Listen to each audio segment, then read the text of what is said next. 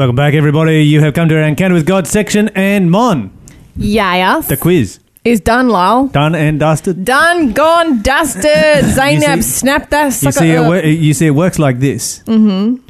There are some students out there of the Bible who would snap this up every day if we let them. Yes. Zainab being one of them. Uh-huh. And so she's called in for her monthly opportunity to win the quiz. So good on her and congratulations. And you guys need to be quick if you want to get the quiz. So make sure that you are ready every morning with your Bibles open and ready to go, so that when the quiz comes up, you can do your research and answer it before somebody else gets there and beats you to it. Okay, so what are we studying today, Mon? The Bible, Lyle? Oh, really? Yes. We're still in the book of Acts, and we're going to be here for a little bit of time longer yet. Okay, so while we are in the book of Acts... Yesterday we talked long and heavily about circumcision, and it's interesting to know that although circumcision isn't a issue now, the church still has just as many issues that we war over and we fight over. And so there's lots of really good lessons here about how to deal with church politics and decisions and debates and disputes within the church. I was just thinking to myself yesterday, Lyle, how much I hate church politics. What prompted this? Or shouldn't I ask? Yeah, probably not. Probably, yeah. Need a good time to ask that one. It's just stuff, and I guess. You know, when you're younger, you think, church people must be like the best, nicest people because they're working for Jesus and, and they're just trying to get things done and get people to meet Jesus and get them to heaven. And then, the older you get and the more involved you get, the more you realize there's a lot of church politics, which is disheartening and disillusioning. And, but it is a reminder that we are human beings and that the church has been entrusted to human beings and that human beings existed way back then in the time of Paul and Peter, just as they exist today. And that one of the...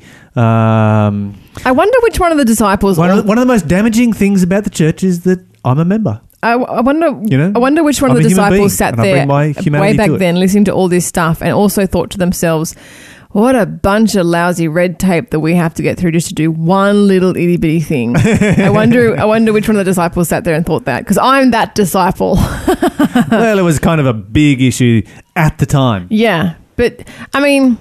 Kind of. I mean, I'm sure there are lots of other little things, Yeah. Anyway, I'm not a fan of red tape. Okay, so we were in the book of Acts. We were in Acts chapter 15. Let's turn our Bibles over to this chapter right now, and we're going to go back through and have another look at what James actually says in the Jerusalem Council. It is very, very enlightening, and a lot of people miss this point. It's a really critical point to understand, particularly in relation to eschatology. Yeah. You know what that is? Lawson taught that to me. Oh, really? Yeah. Yeah, good old Lawson. I thought I was going to catch you on that one. Theological terms. Lawson's coming back on Monday, isn't he? Possibly. Yeah, because you're heading away or something. Possibly. Yeah. Possibly. You'll be glad to see the end of me. Nah. Lawson will be here. Nah, we'll see what happens. Okay, so where were we up to? We were up to Acts chapter 15, and we were in the section where James was giving his... sentence. So James is like, okay, this is what the council has decided. Let's summarize it and let's put it all out there. We looked at a number of different things here, particularly in verse 20, where he pronounces sentence and says, okay, this is what applies to the Gentiles, the health laws, and the Ten Commandments. Basically, he summarizes some portions from both of those. Circumcision is out for the Gentiles, but what fascinates me is the scriptures that he uses to prove his position. On God accepting the Gentiles. And he quotes from the book of Amos. Yeah. So why don't you read for us verse 13, 14, 13 through 16, please, and we'll review this. When they had finished, James stood and said, "Brothers, listen to me. Peter has told you about the time God first visited the Gentiles to take from them a people for himself. And this conversion of Gentiles is exactly what the prophets predicted. As it is written, afterward I will return and restore the fallen house of David. I will rebuild its ruins and restore it so that the rest of humanity might seek the Lord, including the Gentiles, all those I have called to be mine. The Lord has spoken, he who made these things known so long ago. And so my judgment is that we should not make it difficult for the Gentiles who are turning to God. Instead, we should write and tell them to abstain from eating of food offered to idols, from sexual immorality, from eating the meat of strangled animals, and from consuming blood. That'll do right there. Thank you very much. Okay, so looking at these particular passages, he quotes this from Amos. Now, this raises an interesting question. And everybody get ready to give me a call. You know what our number is, 1-800-324-843, because this may be somewhat controversial. Good to have some controversy. And we would love to hear your opinions and your views on this.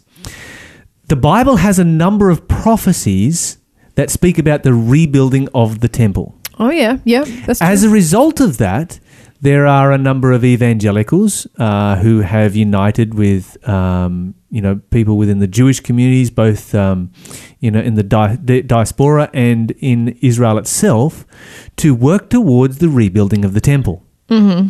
There are some who would argue that it's impossible for Jesus to come back until the temple is actually rebuilt literally in Jerusalem. Mm-hmm.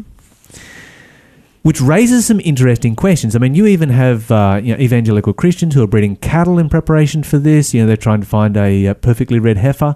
They had one for a while. Mm-hmm. I've forgotten what her name was now, but they had this perfectly red heifer, and she was kept under armed guard round the clock. Commandos, looking after her. Mm-hmm. This red heifer was, had the best of the best of the best. Veterinary services, all this kind. Literally. Bucket loads of money being spent on this cow because she was perfectly red.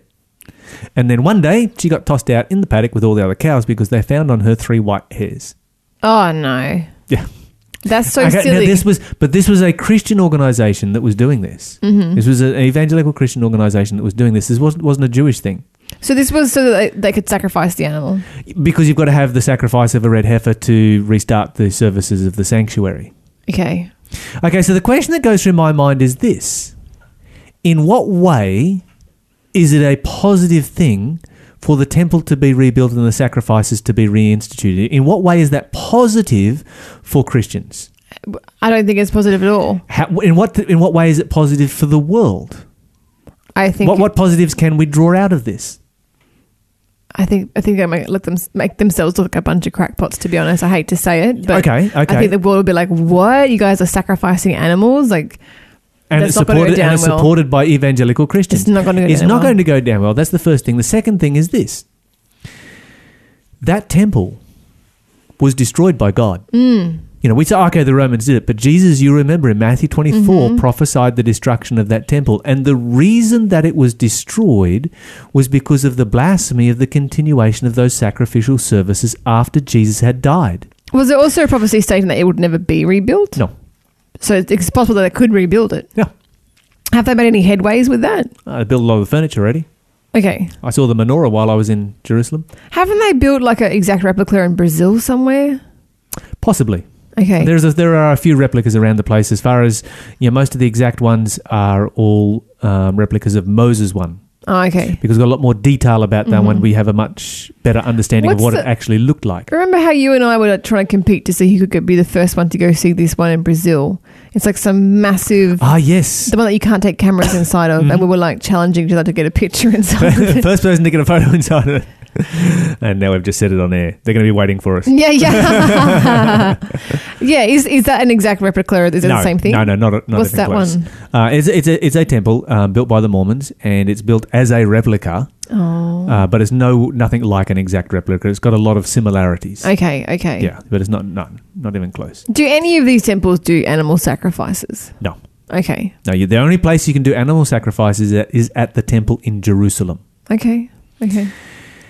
Now, the reason that God destroyed that temple and the reason that God tore the veil of that temple when Jesus died from the top to the bottom was to show that Jesus had fulfilled everything that temple pointed forward to. All of the sacrifices had been fulfilled by Jesus Christ. Mm-hmm. And to continue sacrificing after Jesus had died on Calvary was blasphemy. It was a denial of Jesus Christ and a denial of his sacrifice, a denial of, everything that Jesus had done. And, so 40 years after it took place, God was like, okay, that's it. It's enough. You've had 40 years to accept, Jesus and the gospel and to close this whole system down. And so he caused it to be destroyed. You're listening to Faith FM, positively different radio. So we've got this system here that has been established and or been done away with by God. And so if God has done away with it, in what way is it going to be a positive thing for... Why should Christians be involved in trying to see it rebuilt? It's a sad waste of time and a sad waste of money, to be honest, in my opinion. Yeah, absolutely. Yeah. And if it was to happen, then you would be complicit in re-establishing a system of blasphemy that God destroyed the temple for in the first place. Yeah, God, it's clearly an offense to him. Yeah, that's right. It's an offense to him. And yet, we have these prophecies in the Bible, and there are a number of them that speak about the rebuilding of the temple. And so we have this one in Amos. Let's go over to Amos, and let's read what it says over here in the book of Amos.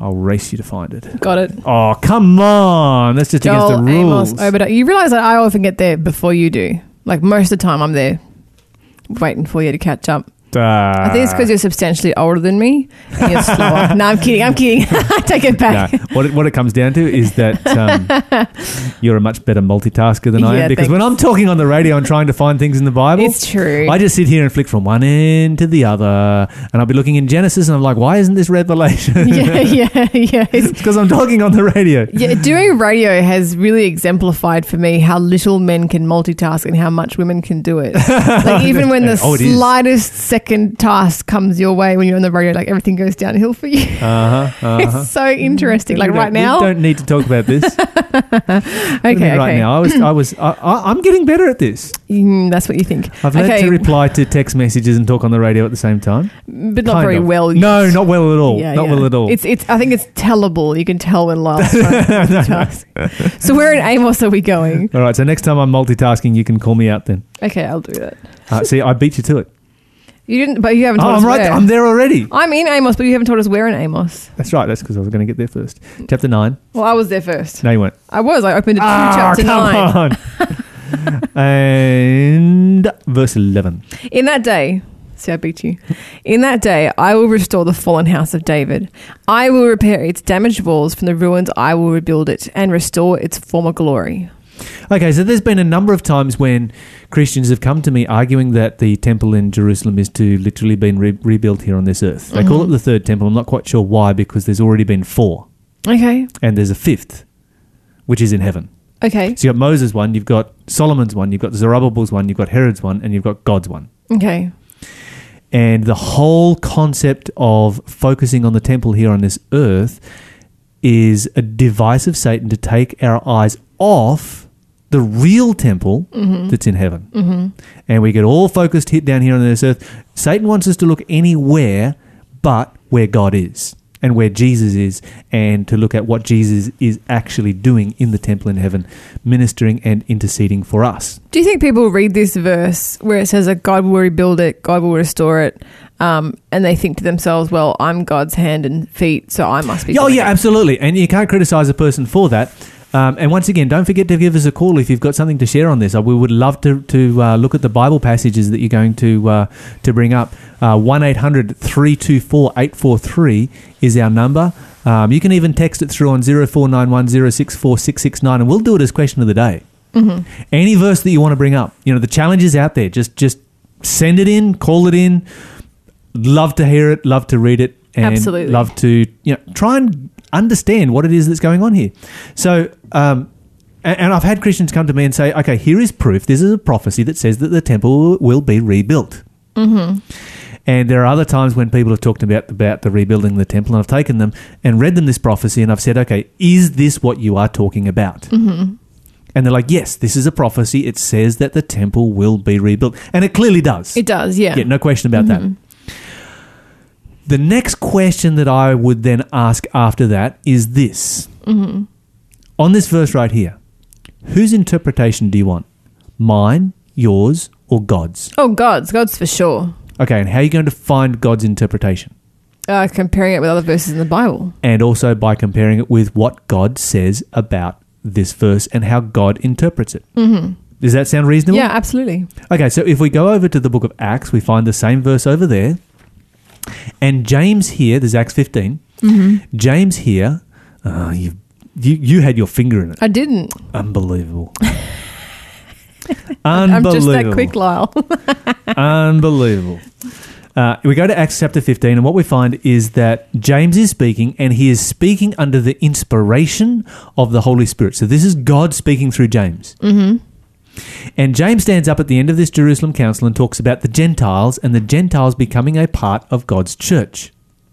And he says, "To this agree the words of the prophets." Verse 16, "After this I will return and build again the tabernacle of David, which is fallen down, and will build up again the ruins and will set it up." So this is what James does. Continues on that the residue of men might seek after the Lord, and all the Gentiles upon whom my name is called, says the Lord, who does these things. James takes the rebuilding of the prophecies about the rebuilding of the temple. He does not apply them to the rebuilding of a temple on earth during a 7-year tribulation at the end of time. Yeah, no, he doesn't. He applies it to the establishment of the Christian church. Mm-hmm. So which interpretation do you want? James's one? By the inspiration of the Holy Spirit? Mm-hmm. Or mine or yours or somebody else's? I'll take the one that's written in the Bible. I'll go with the one that's written in the Bible. Yeah. So then we have to understand this, and we have to ask ourselves the question, okay, why does it use a prophecy about the rebuilding of the temple to talk about the establishment of the Christian church? And this is what you'll find in the Bible. Mm-hmm. Throughout the Bible, God's temple is used as a symbol of God's church. Mm-hmm. And so this is where you've got the principle of literal, local to worldwide symbolic. Mm-hmm. Whereas, God's church was the literal nation of Israel in the local area of Palestine under the Old Testament. In the New Testament, it is the worldwide nation of Israel, which is spiritual Israel, which is the Christian church. So literal, local to worldwide symbolic. Uh-huh. So you've got the literal, local temple in Jerusalem, and now you've got the worldwide symbolic temple, which is God's church. Okay, yeah, that makes sense. That's the principle that you find in the Bible. Uh-huh. And if you go to Hebrews as an example of this, let's go over to Hebrews chapter 12. I'm there. Are you there yet? I was putting on my lip balm. Okay.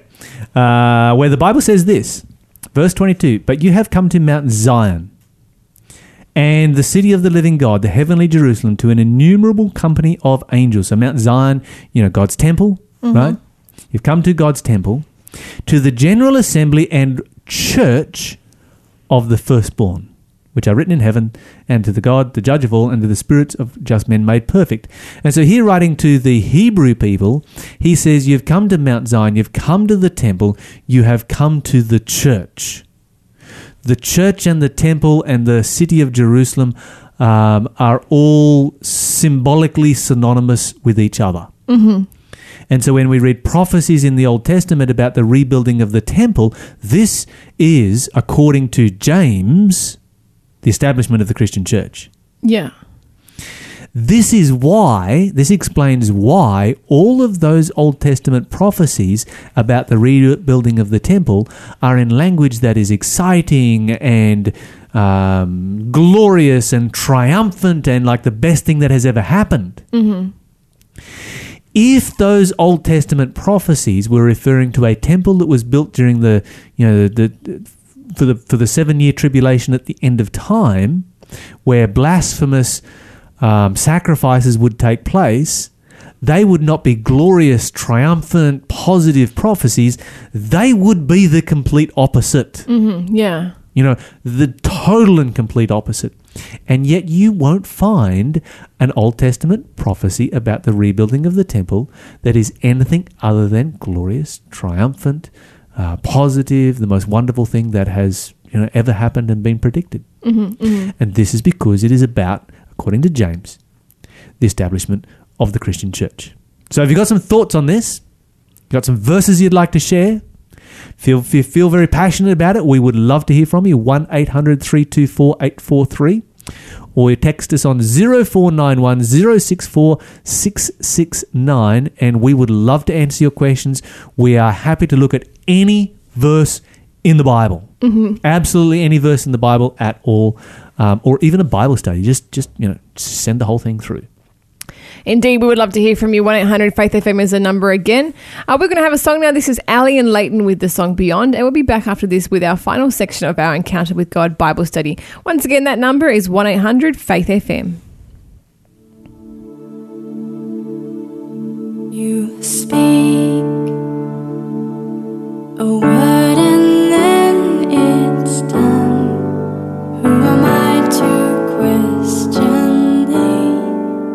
You wrote instructions for the dawn, filled the treasures of the sea, stars filling up the sky, 'cause you command they draw from the place of light that you created. Great is the mystery of your ways. There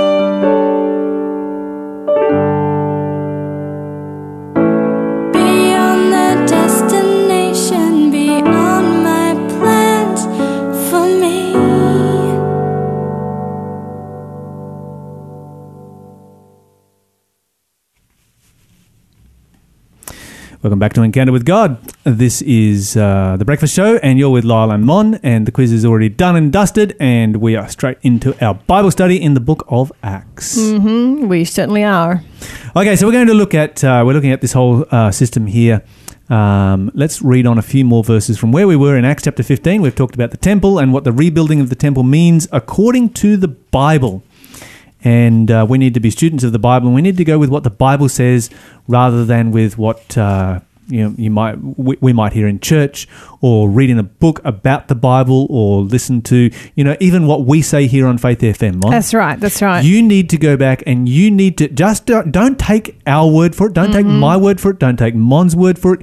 You need to go back. You need to read the Bible here for yourself. You should do that every time you go to church. It's absolutely If you're true. a church-going person. If you're not a Yep. church-going person, you still need to check out what people say. Don't just sit back and say, oh, well, that sounds reasonable. Don't believe everything you find on YouTube that is about the Bible. Read the Bible for yourself. If it's been presented in a convincing sounding way, don't let yourself be convinced just because of that. Just go back and we need to become people of the book. The book What's being that the Bible. saying? If you're not doing your thinking, someone's doing your thinking for you. Yeah. Yeah. That's That's a right. scary thought, actually. It's a isn't very it? scary thought, and you Yeah. don't want to be that. Okay, let's continue on here. Mon, would you like to read for us verse 22, please? Then the apostles and elders, together with the whole church in Jerusalem, chose delegates, and they sent them to Antioch of Syria with Paul and Barnabas to report on this decision. The men chosen were two of the church leaders, Judas, also called Barsabbas, and Silas. This is the letter they took with them. Okay, keep reading.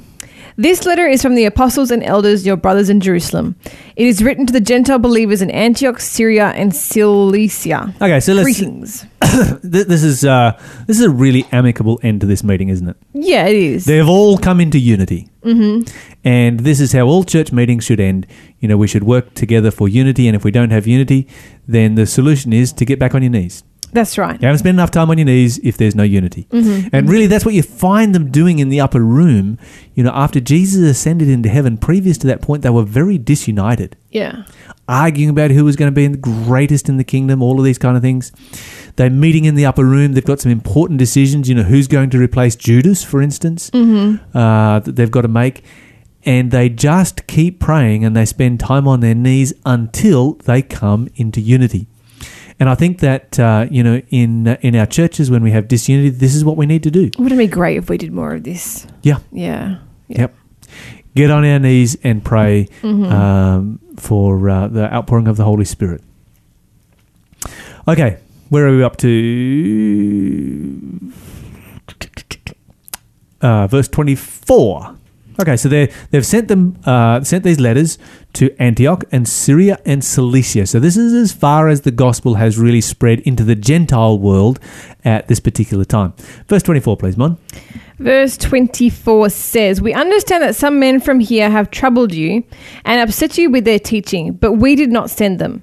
So we have decided, having come to complete agreement, to send you official representatives, along with our beloved Barnabas and Paul, who have risked their lives for the name of our Lord Jesus Christ." So this is an official church pronouncement now. Yeah, it's very official. They're like, isn't it? this is the final word on this.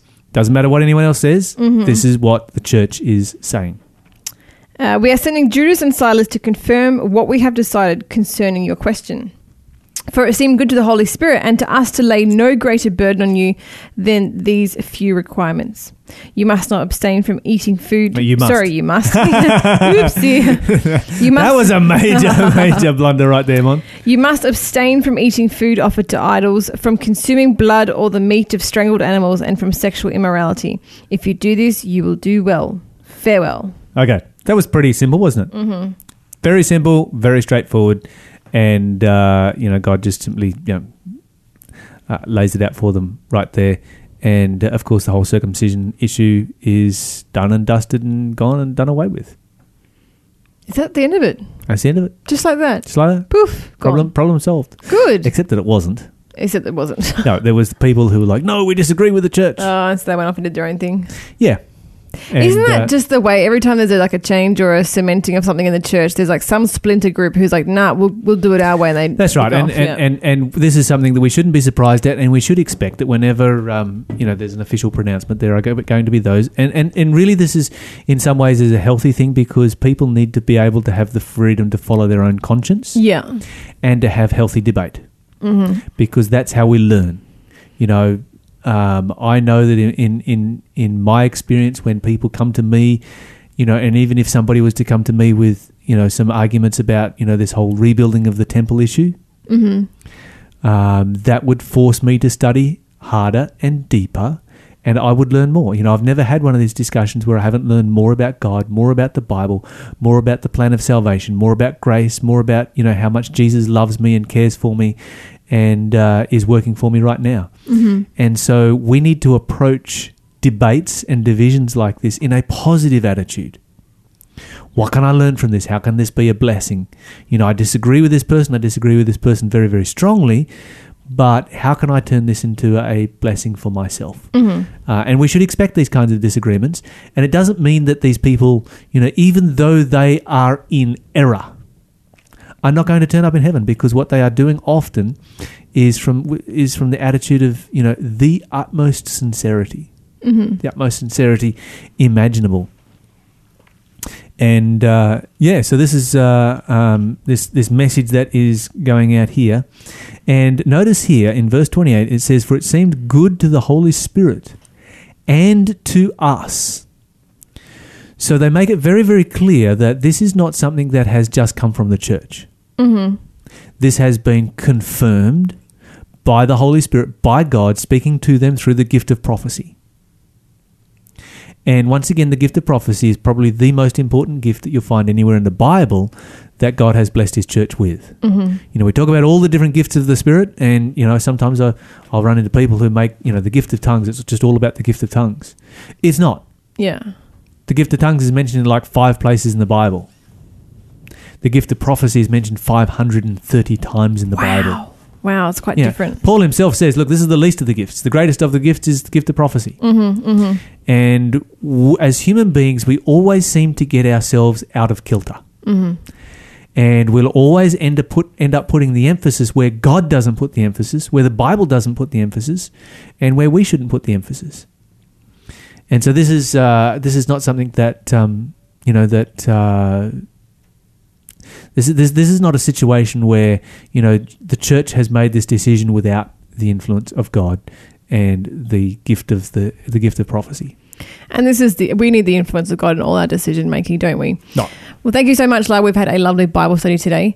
Ladies and gentlemen, I did make a little apology as well. So we've been telling you to jump onto our Instagram today to check out our quiz. And I've just realised that I've been putting all the quizzes on my personal page instead.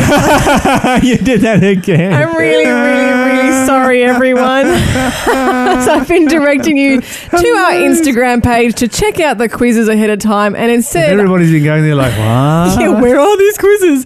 But I have 2 accounts happening simultaneously, and I flicked between them. And I got a message from my brother mid-show, and so it automatically flicked to my personal account, which is where I put all the clues. So all my followers are like, what is Mon saying on hers? So yeah, if you would like to follow us on Instagram, it's Faith FM Live. And are you taking random followers on your personal account? Hey, if they want to check it out, I'm an open book.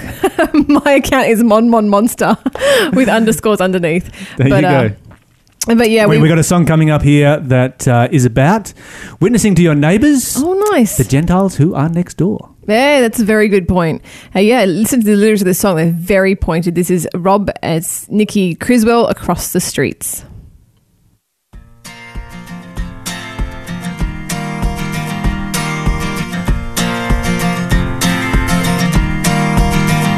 From the heart of the Father comes the desire that all of the nations be saved. From the lips of Messiah we have the promise, behold, I am with you always. Across the streets we will go, we will go, we will go to the people who have called this place their home.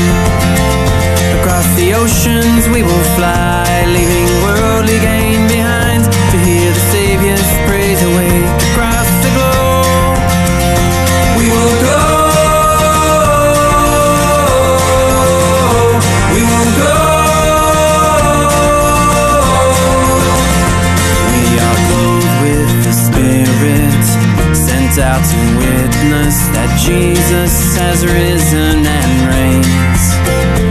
And though fearful and trembling, we go remembering the gospel is mighty to save. Across the streets and we will go, we will go, we will go to the people who have called this place their home. Across the oceans we will fly, leaving worldly gain behind, to hear the Saviour's praise awake across the globe. We will go, we will go.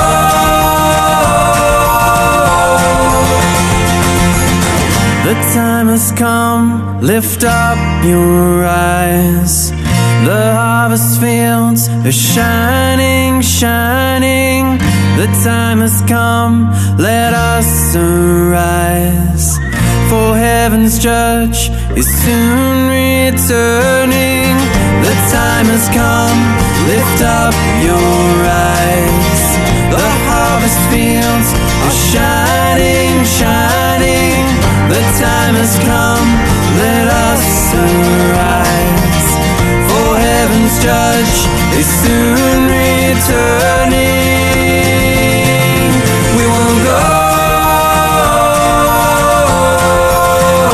we will go, we will go, we will go. Across the streets we will go, we will go, we will go to the people who have called this place their home. Across the oceans we will fly, leaving worldly gain behind, to hear the Saviour's praise awake across the globe.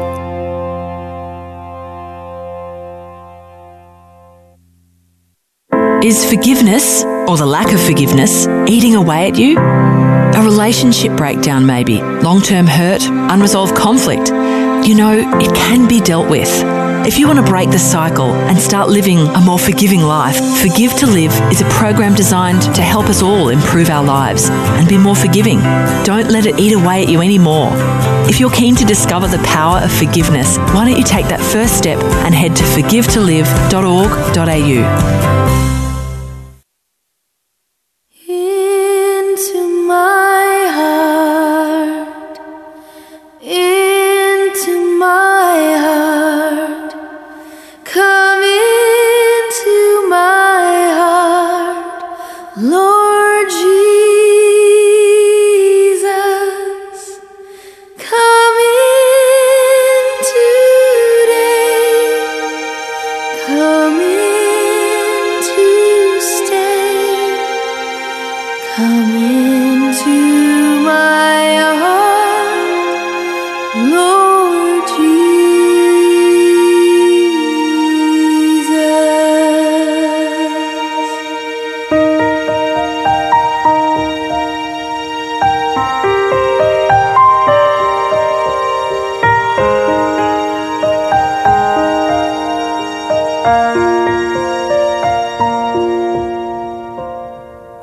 Fairest Lord Jesus, ruler of all nature, O thou of God and man the Son, thee will I cherish, thee will I honor, thou my soul's glory, joy, and crown. Fair is the sunshine, fairer still the moonlight,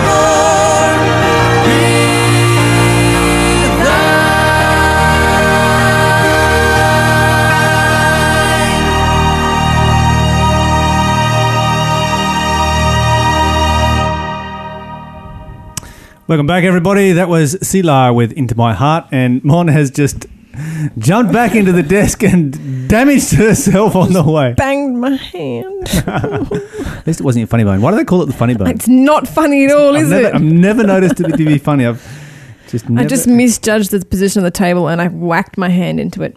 Anyway, it is time for our question of the day. It is indeed. Let's go. Where's my Bible? Where did my Bible go? Here You're it going to is. need your Bible. It's high underneath your study guide. Okay, so question of the day has come in. And the question is, why was Abraham called the friend of God when he was such a terrible coward? What do you mean he was a coward? You know what I mean. You know exactly what I mean. The whole thing with his sister. Okay, all right. Wife. Let's talk about that for a moment. So here we've got the story where Abraham is on his way to Egypt. And I want you to think about this, and I want you to try and figure out if you know anyone who would act this low. So he's on his way to Egypt. He recognised that his wife, who is his half-sister, because that wasn't a problem back then. Yeah. Send me a question about that sometime and I'll share the answer with you. But he knows his wife is absolutely stunningly beautiful. And he comes to her and he says, you know, you're such a beautiful woman. And she's like, oh, well, the Bible doesn't say how she reacted, but you can imagine how she would have Lyle's reacted. filling in the blanks. Yeah, filling in the blanks right here.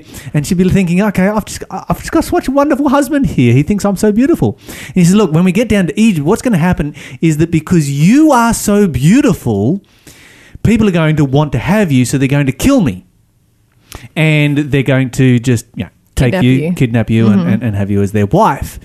And he says, okay, so here's the solution, right? So this is the solution that Abraham comes up with, you know, and you can imagine that Sarah's like, oh, he's gonna stand by my side and he's gonna defend me to the death. Protect me, yeah. He's like, no, just tell them you're my sister, which was a half-truth because she was a half-sister. You see, that way, if I say, you know, we're brother and sister, they won't kill me. They'll still take you, but I'll be left alive. That's just such cowardice. Now, if you were a woman, Yes. and you married somebody like this, Yeah. and they came up with this kind of a line, It would be a moment of great disappointment in you my would be marriage. thinking, you know what? I really know how to pick them, don't I? Yeah. Such a yellow belly. I picked a serious loser Yeah. right here. Because either which way in these scenarios, I'm going to get kidnapped. Yeah. Yeah. Okay, so the Bible then goes on, and in a number of other places, we find that, you know, God says, okay, you're going to become the father of a great nation, and that doesn't happen. He doesn't have any children. And so then, you know, Sarah comes to him and is like, well, you know, maybe you should sleep with my servant girl. And, you know, she's young, this servant girl, she's young and she's hot and she's beautiful. And Abraham's like, yep, why not? Here's what we will do. We will commit adultery to help God. Now, that sounds like a winning solution, doesn't it? He's not very good at problem solving, is he? No, he's not. And he's not very good in his faithfulness to God. You know, when you think about that, imagine, it's like, how does that thought process even work? I'm going to commit adultery? Yes.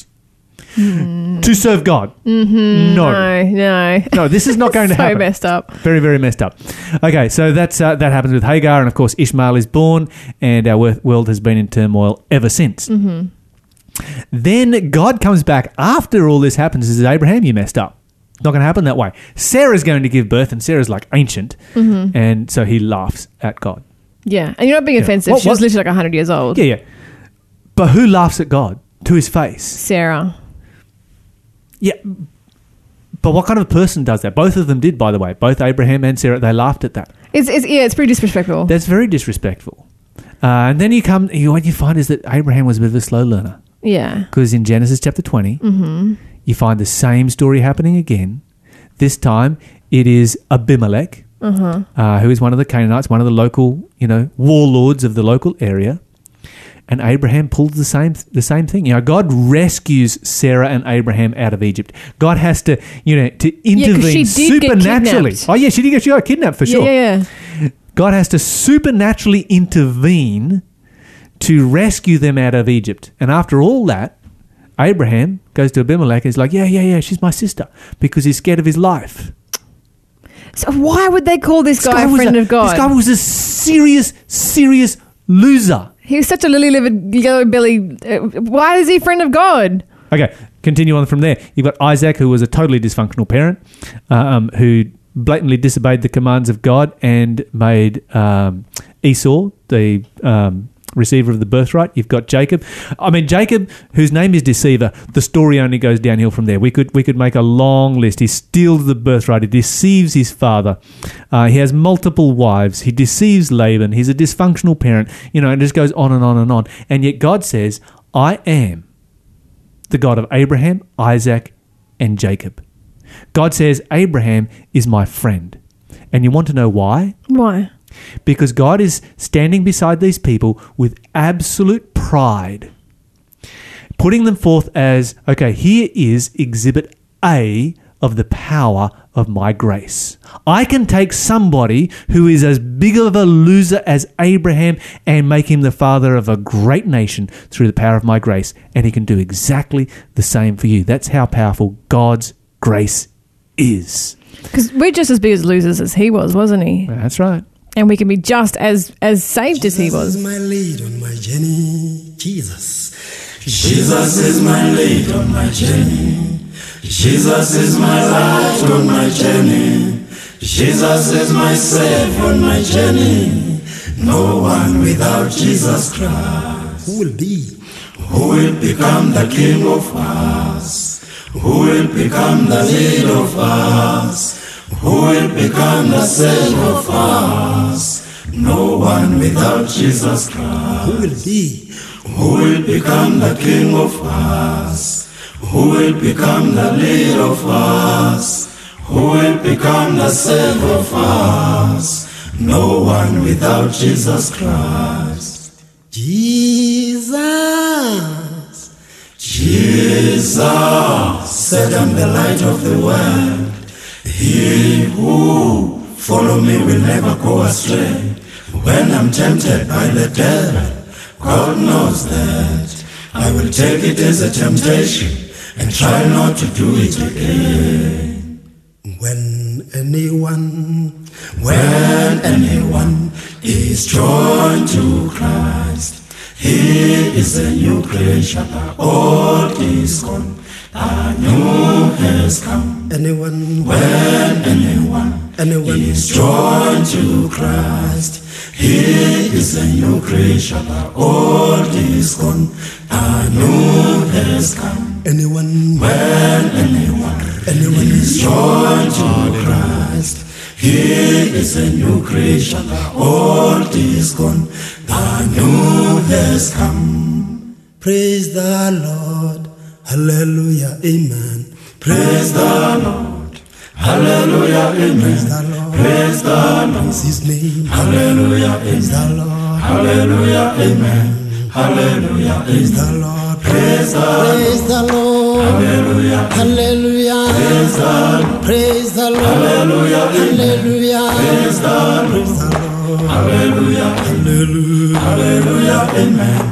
Hallelujah, praise the Lord, praise the Lord, praise his name, hallelujah, praise the Lord, praise the Lord, hallelujah, amen, praise the Lord, amen, hallelujah, hallelujah, hallelujah, amen, hallelujah, praise the Lord, praise his name, hallelujah, praise the Lord, praise the Lord, hallelujah, amen, praise the Lord, hallelujah, hallelujah, hallelujah, hallelujah, amen, hallelujah, praise the Lord, praise his name, hallelujah, praise the Lord, praise the Lord, hallelujah, amen, praise the Lord, amen, hallelujah, amen, hallelujah, amen, hallelujah, amen.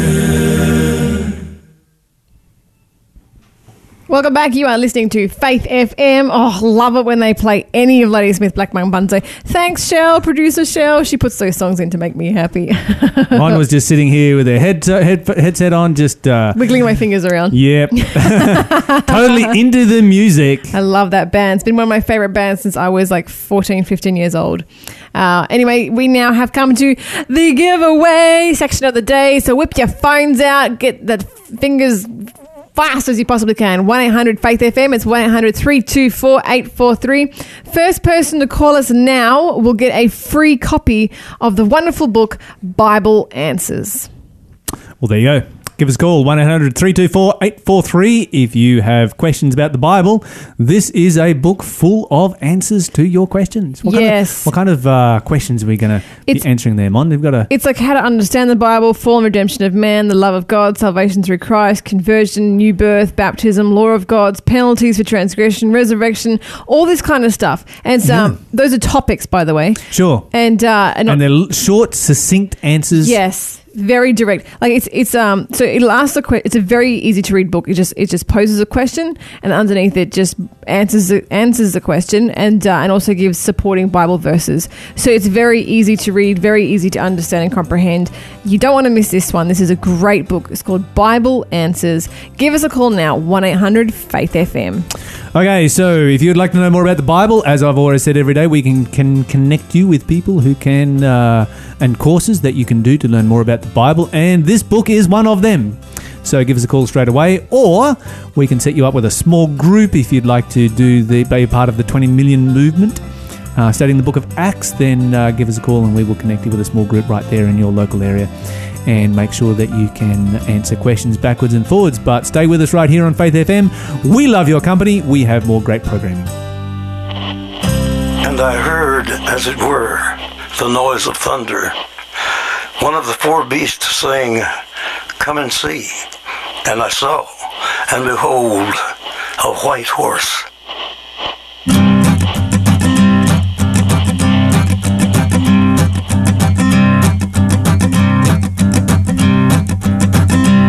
There's a man going round taking names, and he decides who to free and who to blame. Everybody won't be treated all the same. There'll be a golden ladder reaching down when the man comes around. The hairs on your arm will stand up at the terror in each sip and in each sup.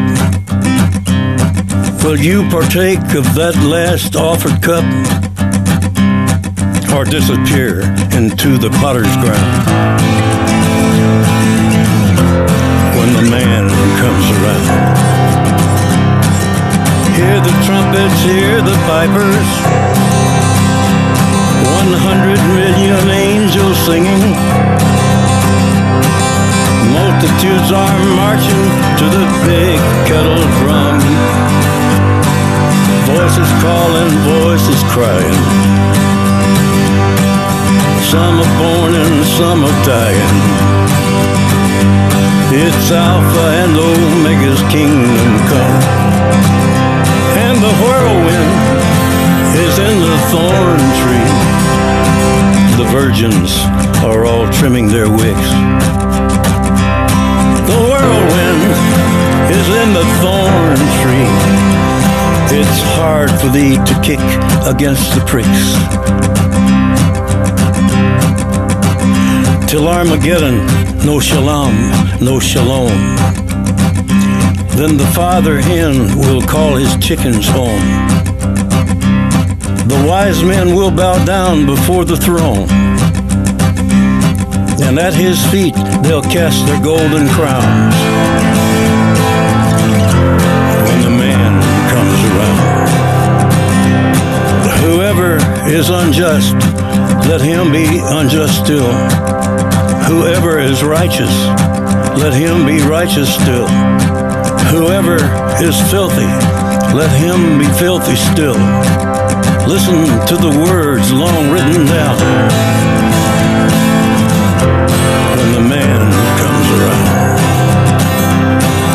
Hear the trumpets, hear the pipers, 100 million angels singing. Multitudes are marching to the big kettle drum. Voices calling, voices crying. Some are born and some are dying. It's Alpha and Omega's kingdom come. And the whirlwind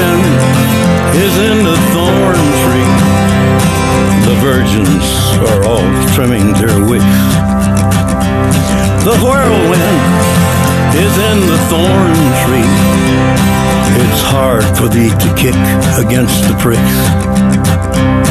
In measured 100-weight and penny pound, when the man comes around.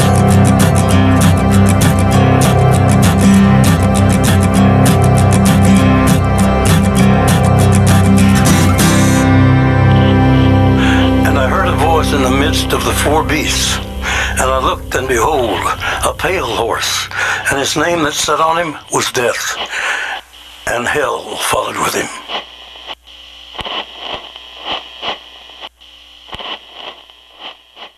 Holy words long reserved for our walk in this world, they resound with God's own heart.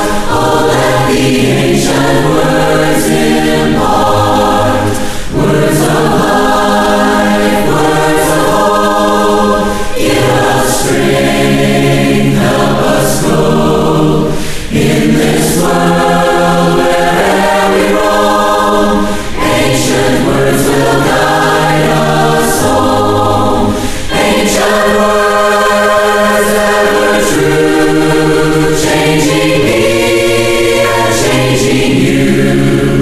We have come with open hearts. Oh, let the ancient words impart. Holy words of faith, handed down to this age, come to us through sacrifice. Oh, be the faithful word of Christ. Holy words long reserved for our walk in this world, they resound with God's own heart. Oh, let the ancient words impart. Ancient words ever true, changing me and changing you. We have come with open hearts. Oh, let the ancient words impart. Ancient words ever true, changing me and changing you. We have come